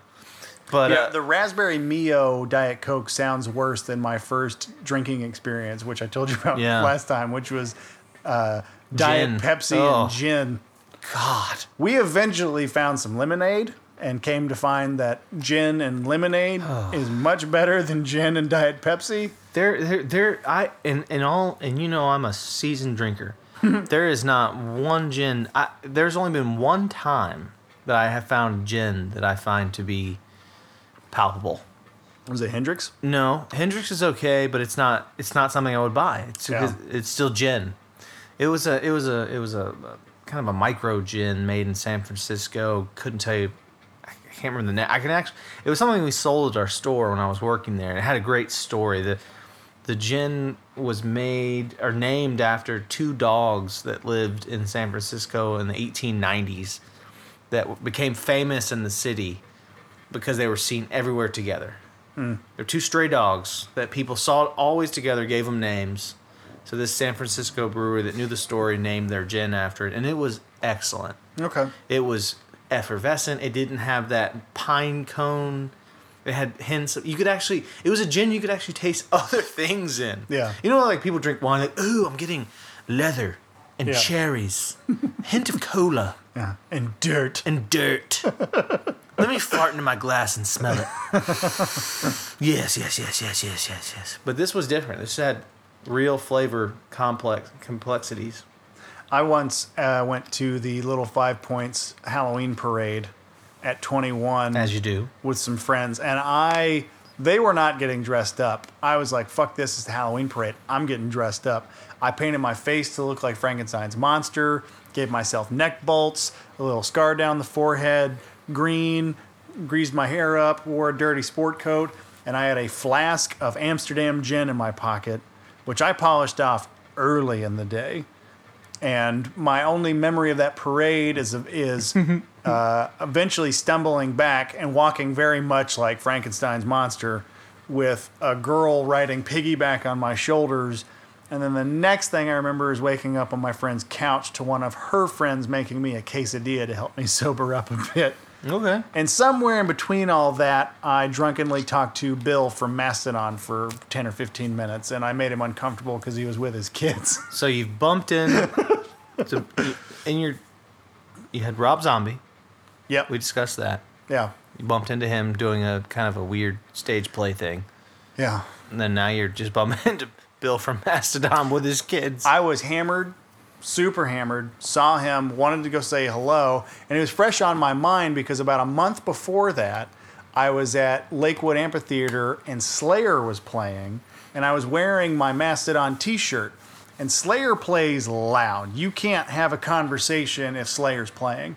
And I'm on that path, that concrete path that outlines the seats and separates the lawn at Lakewood, and I'm walking with somebody, I don't remember who, probably a girlfriend. I don't think I was with Kristen at this time. And I'm walking on that path, and Bill from Mastodon is walking towards me with his wife, and I'm wearing my Mastodon shirt. But it is way too loud to do a quick hello, so he just goes, "Hey!" And he points at my shirt, gives me a big thumbs up, points to the ear like, "Can't hear you," sticks his hand out to shake hands, and we move on. And I'm like, holy fuck, that was Bill from Mastodon. And then like a month later, I see him in Little Five, and in my, pint of gin brain, I'm thinking, oh, he'll remember that. I should go talk to him about it. And he had his kids with him, and you could tell he was just kind of like, this drunk Frankenstein is pestering me. And even though I was drunk, I picked up the signals. I went away. Yeah. But I've met... Mastodon played a show last night. I have met all the Mastodons. Oh, yeah, I knew that. Yeah. I met one time Kristen and I were at the local on Ponce, just doing some drinks on a Thursday night. Great wings there. Good everything there. And we're sitting in a booth, and I'm like, I'm pretty sure that dude sitting at the bar is Troy from Mastodon, the bass player and at the time the main vocalist. As time has gone on, they've all started to do more vocals. I was like, I'd love to meet that guy, but I didn't want to walk up and bother him. So Kristen goes up, and she's a girl, and girls get away with more shit than drunk, fat, bearded male fans do. And she's like, "Are you Troy from Mastodon?" And he's like, "Yeah." And she's like, "Oh, my boyfriend, I think at the time, I don't think we were married, is right over there. He loves you. Would you come talk to him?" Dude comes over and doesn't just say hello, asks if he can sit down, and he hung out with us in our booth for like 2 hours. Jesus. Just shot the shit. I had cigarettes at the time. He's bumming all my Parliament lights, which I was like, please take them all. Like, they all have cocaine. Yes, please. Please take all of my cigarettes. Yeah. Nicest dude in the world. Gave us tickets to their next show that he just had. He gave me tickets to their next Atlanta show. And at some point, he was, I told him, I was like, I'm sorry if I'm nerding out. I'm just a huge fan. He's like, dude, I totally get it. I met Tom Petty like a month ago, and I couldn't get 2 words out in front of the guy because I was nerding out so hardcore. And then not long after that, I met Brent, the guitar player, and that was an easy conversation. It's like, hey, we have the same name. High five. All right, cool. Good to meet you. And that was the end of that. I don't have any celebrities. I don't think I do. Those are the 4 local celebrities I've met. I'm pretty sure I've met other... Well, I met T-Pain. You know about that story. Yeah, that's a classic. Signed your hat. Signed my Brooklyn Dodgers hat. Ugh. Yeah, I met Clifton Collins Jr. on that trip, too. The actor. Don't know that one. He's in Capote and other movies. Is he in Pay It Forward, or...? No. You would know. Look him up. You'll know him. He's not a male porn star. The odds are low. Does he do porn? I won't know. Yeah, if he hasn't done any porn, I don't know him. That LA trip is where I met him, and that's the first time I tried dip. I was bumming it for my dad's friend at some car show we were at, and I missed out on meeting and taking a picture with Hulk Hogan because I was getting the spins on Grizzly Long Cut in the 110-degree California sun. That'll do it. I was like, I've never tried this. Let's give it a whirl. Well, why not? Did not go well. It never does. It never does. And then when my brothers and my dad eventually reappear, like, we just met Hulk Hogan. We took a picture with him. I'm like, Yeah. I tried Grizzly for the first time. I have a better story. No, one of my, it's not a big celebrity. You know, I'm a big Georgia Bulldog fan. Mm-hmm. But we went to the opening game 5-6 years ago now at the Georgia Dome. Not this was back in when the Dome was still a thing, against Boise State. And I drank quite a bit before the game started. I went up to get a hot dog and to use the restroom. And I came out of the restroom, and walking towards me was Fred Gibson. Fred Gibson was a pretty great wide receiver for us from like 03 to 06. Played for a few years in the league. Never really had that kind of success. But he was a Georgia legend in his time. Great player. And he's walking. For me, it was like I was surprised no one else was noticing. It was one of those things where it's like you're in a building full, 75,000 people, mostly dog fans, and you got Fred who's 6'6". It's not like he's, hiding in the crowd. Even if it's a normal guy, you would notice a 6'6" guy. Yeah. And he's walking towards me, and I just go like, Fred. And he's like, what's up, man? And he walks over to me now, sticks out his hand, daps me up, gives the old dap, and pulls me in for a hug. And he goes like, this is a quote. He goes, hey, I ain't seen you in a long time, man. Like, we were friends. I'll never forget this. I was like, oh my God. And he like pulled me in for the hugs. I ain't seen you in a long time. I was like, yeah, man, we ain't friends. I gave him that full, like, drunken honesty. I was like, I don't know you. You don't know me, man. I just recognize Fred. Just give him. He was like, cool. And just kept it moving. But it was just so funny that his reaction to somebody saying, not like Fred. If I had said Fred Gibson, that story might have been different. He'd be like, I don't know who the fuck this guy is. Yeah. But the fact that I said, what's up, Fred? He was, hey, man, boom, boom, pulled me in, hugged it up. And I was like, oh, my God, I'm hugging Fred Gibson. But that's not the same, but it kind of is. I was like, holy shit, this guy thinks he knows me. You met you shared it on the pod. You met the Braves guy. His name's escaping me right now. The guy that saw you in the players' lot when you were shit-faced. John Sherholtz. John Sherholtz, yeah. He was the Braves GM during that magical run when we got really good. And that was an interesting exchange because, like I said, he genuinely wanted to know if I had a good time at the game. Why'd you guys leave Atlanta? that's kind of what I wanted to say. But I gotta say, this stadium is okay, but there's just no black people, and I feel like it's too white. No one's watching my parked car right now.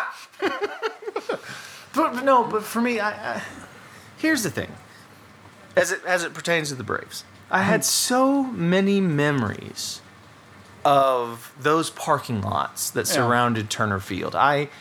Me and Leah had one of our very first dates there. We made out in the car. What was the field before called? The one that you now could park into when you walk to Turner Field? Atlanta Fulton County Stadium. Okay, that's right. That was the blue lot at Old Turner Stadium. Right. Turner Field was once. And even it's still shaped like it because of the retaining wall. Yes, the retaining wall was basically aligned with the center field fence. And even when you went to tailgate, there was a section in the parking lot that they had like not cordoned off, but you couldn't park there. It was the old home plate. What is she doing? She is perturbed at how long this podcast is taking. Carrie Martin, WFUCK. It's only been an hour and 28 minutes. We got another hour to go. 28. We got a solid hour left. No, we said we're going to keep this one shorter. It's clear that we're getting close. There's a baby up there. Entertain yourself. You live in California. All you do is sigh. Play with the baby. She's here in person. Yeah, she's here now.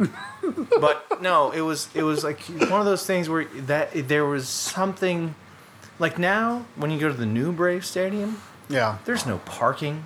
You can only tailgate in one lot. It's Or just, at Holman and Finch, It's standing in line. $9 a beer.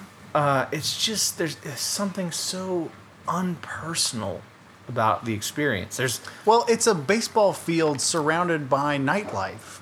It's the baseball field was an afterthought. It was I'll tell you this. Let's build a stretch of bars and shops for people to hang out at in Cobb County next to the highway, and we'll just let people play baseball over here to the side. Here's the best description, and I've heard people say it's the best description that I've given. When you go to SunTrust Park, which is where they play now, it's like you're going, like you said, it's like a bars, nightlife, all that, food. But it's like going to a baseball game at an amusement park where they just happen to play baseball. Yeah. It's like going to Disney World and, look, there's a baseball game being played. Yeah. It's just totally impersonal. Yeah, no, it's like being on Captain Hook's ship in the movie Hook. And it's like, hey, we have all this other shit going on. We're going to stop and play baseball for a second. That's basically it. Run home, I'm Jack. not saying there's nothing. I get it. On the one hand, I get it. But taking the team out of Atlanta and away from that kind of open air, 4 or 5 gigantic open parking lots where you could just pull in Yeah. and drink. I mean, we used to smoke out there. I mean, it was just the Wild West in those parking lots. The next thing you know, the Atlanta Falcons will be playing in Gwinnett County. That's where we're headed. That's where we're headed. And the Hawks will be playing in Roswell. And the Thrashers will be playing in Winnipeg, like they currently are.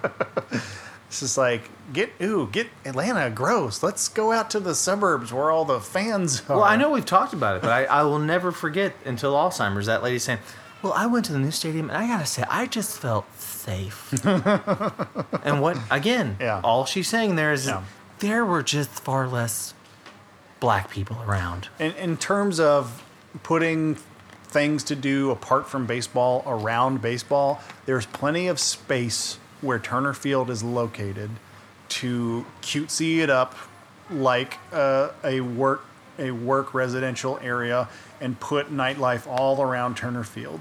It was not surrounded by buildings and businesses. It's pretty isolated where it sits. Mm-hmm. You could have very easily put an Antico and a Holman and Finch and all these cutesy little places to go eat and drink when the game's over right there around it and built that area up, introduced some money into that area versus just saying, we're just going to fucking abandon this and all the people that are used to coming down here and go to, the first night inmates puckered asshole of Atlanta where 75 and 285 meet. We'll go there instead. Just doesn't make any sense. We've gotten off of something that I wanted to ask you about, so I'm going to pivot back. Let's pivot. As far as meeting celebrities go, who is your holy grail? Ric Flair. I was going to say it's got to be Ric Flair. It's Ric Flair. All right. I knew Ric Flair was going to come out of your mouth. So pretend Ric Flair has left us. Okay. Who is your, is holy grail? Is it Elizabeth Shue? Shoobies boobies. No. No. Man. I'm only casting aside Ric Flair because I knew it was going to be Ric Flair. Take Ric Flair out of the equation. Damn. This is hard. It's hard for me. I don't really have an affinity for meeting celebrities, but I will say, I'll be honest. I think that if I got on, I'll put it in this context. If I got on a flight and somehow got upgraded to first class, because I imagine this person only flies first class. Yeah. We've already talked about it tonight. I love Kevin Costner. I think sitting next to Kevin Costner on a first class flight would be entirely entertaining. And he seems like a genuine fellow. Mm-hmm. Yeah. Now, as I ask you that question, I realize that I don't even have an answer for myself. There's plenty of like classics you could throw out. Like, it could potentially be awesome to beat Bill Murray. Yeah. It could be awesome to. I was just, when you were saying flight, is like, how cool would it be to like get bumped up to first class and you sit down next to Dan Aykroyd? Yeah, that would be a good one. Or if John Candy was still alive. Oh, see, if we're going dead people, that's a different thing. Well, yeah, dead or alive. Yeah, if it was dead or alive, that's even. I would, my affinity for Richard Pryor. Yeah, I can't imagine a better situation. There's plenty of people who you see interviewed enough or hear interviewed enough where you go like, they seem like a genuinely cool person. I'd love to, if it worked out through happenstance, to just bump into them, share a plane ride with them, whatever. They might be cool as hell to sit down next to and talk to. Not unlike most of mine would be comedians. Yeah, for sure. But then I have this feeling that they might be kind of downtrodden. Might be kind of like, well, not down. Yeah, maybe, or just if you sat next to Richard Lewis on an airplane. See, I would love that. It'd be awesome. But he's not going to be peppy. Like, I feel like one of the definite. Well, now I'm seeing it more clearly. Like, if I sat next to Larry David on a 6-hour flight, yeah, or whatever, I feel as if it would be disappointing. Yeah, well, because he doesn't. It would be. It's like when you watch Curb. That's him. Yeah. If you were like that, he would take that and make an episode of Curb out of it, where he got stuck on a plane next to you, next to me. Yeah. And I would be like, tell me your favorite story of the Seinfeld. Like all the bullshit, and he'd be like, "Fuck!" Like I don't want to be here. Yeah. And I hate that feeling of like, because that's like people I see. So I'm very much like my old man in this. We see celebrities, but we're not the type of person that's going to approach them. Well, he did lose his shit over being close to Kirby. Isn't that true? That was your dad. Well, my dad met Kirby, but who did your dad see at the stadium where your sister works, and he just kind of like got taken aback for a second? Yeah, he had had a few beers. It was Kirby, but that was at the Rose Bowl. Yeah, this Kirby's hurt. And they had field passes, so they were walking down to the field. Kirby was walking up the ramp, and he said, "That's Kirby Smart. That's him." Like pointing, like complete with it. Like that's Kirby Smart. That's different. You have a few drinks, things can change. But in a sober environment, I've seen him see. We were at an airport one time, and it's a famous hot ass. The tattoo artist. She's black hair. Kat Von D. We saw Kat Von D. That was in one day at the airport, we were behind none other than Ron Jeremy. And I was like, that's Ron Jeremy. And we were behind him, so we had the pleasure of seeing all the people walking past us. And we saw their moment of recognition. Like, oh my God, that's Ron Jeremy. And that kind of face they made. Like, I've seen his dick. All that. And right after we got separated and he went his own smelly, musky way, we then saw, we were sitting at our terminal, and I look over, we were headed to Vegas. That was the Vegas trip I've told you about. And there's Kat Von D, and I was like, damn, she's prettier in real life than I even suspected. Yeah, everyone looks different in real life. And he was like, you want to go up and say hey? And I was like, no, I don't. Because it's like... what am I going to say? Yeah, hi, Kat. It would be a Kirby Smart. Hi, Kat Von D. You're so pretty. I like your tattoos. Your tattoos are so pretty. I don't have tattoos, but if I did, I'd get a Kat Von D tattoo. Yeah. That was what was nice about meeting T-Pain. I didn't know who the fuck he was. So he did not have that defensive shield of celebrity up. Right. Because he's clearly know that you were like not his core audience. He knocked my drink over, apologized, introduced himself, and within 5 minutes he could tell this motherfucker don't know who I am. Yeah, okay. So now I'm comfortable talking to him. Similar situation. My dad was at a shoe show a long time ago. It was for business, I think.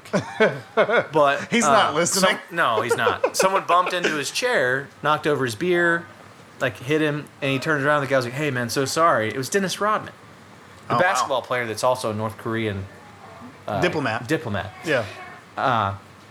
And he was like, "No worries," and like bought a round of drinks for everybody. Like, because a bunch of clean cut, well dressed white dudes probably don't.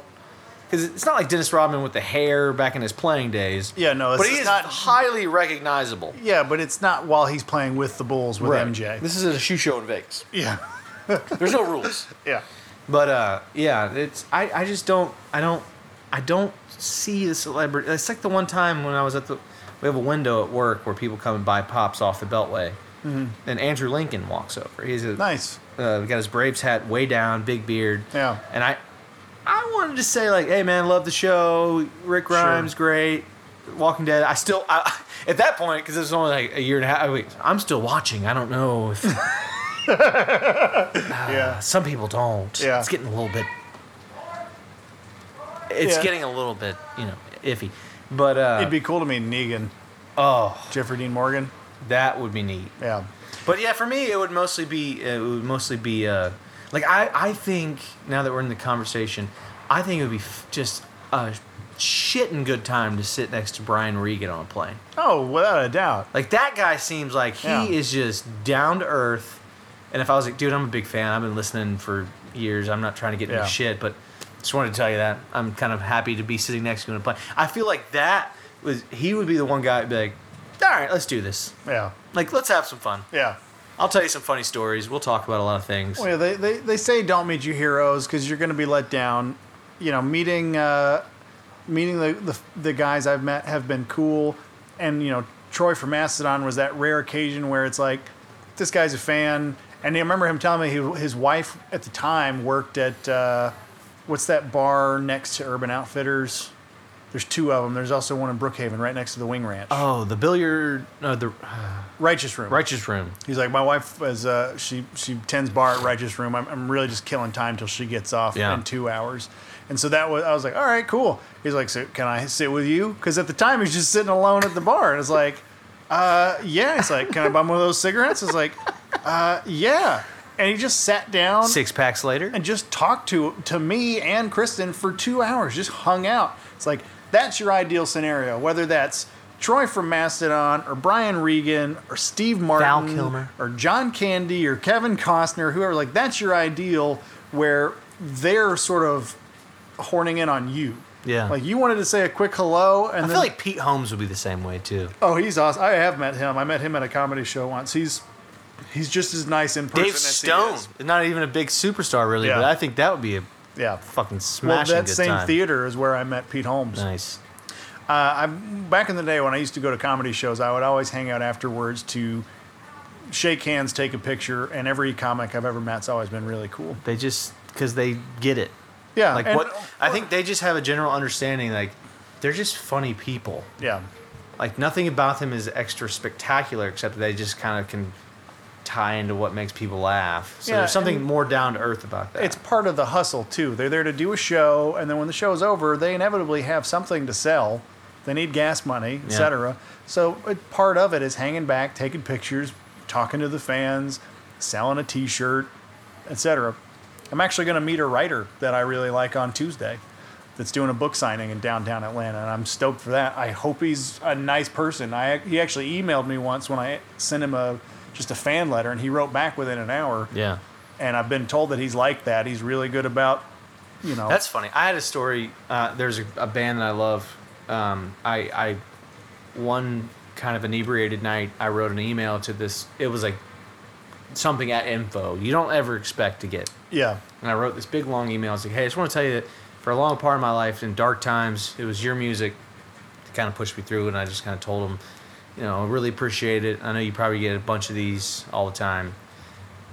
Exactly a year later, the main guy sends me back this very long email. He's like, I can't believe it took me a year to respond to this, but here's I've been trying to find the right words. Yeah, I love that you reached out. Yeah. It was just like one of those things. You read it, and the whole time Yeah, you're like having palpitations. It was really fun. Yeah. But I do want to kind of go off. Let's talk about a plan that you had. We're gonna wrap this up because we got the whole family upstairs getting bored. yeah, You Put had a an bow on idea for our listeners. yeah. This is just spitballing now. We'll make it official at some point when we work out the details. But I had an idea to do a listener contest. I'm calling it, and right now the working title is verifiable shares. If we can figure out a way for a fan listener to send us documented proof to an email. What we're basically saying is we're tired of imploring you to share. Yeah. Now we're saying we'll incentivize your share. We're going to incentivize the share. We're going to come up with some sort of contest prize. I think they get the first T-shirt. The first Andy Griffalo. You get a free T-shirt if you're local. Taco Chore. Yeah, if you're Not like get a Taco Chore, but a Taco Chore T-shirt. Sure.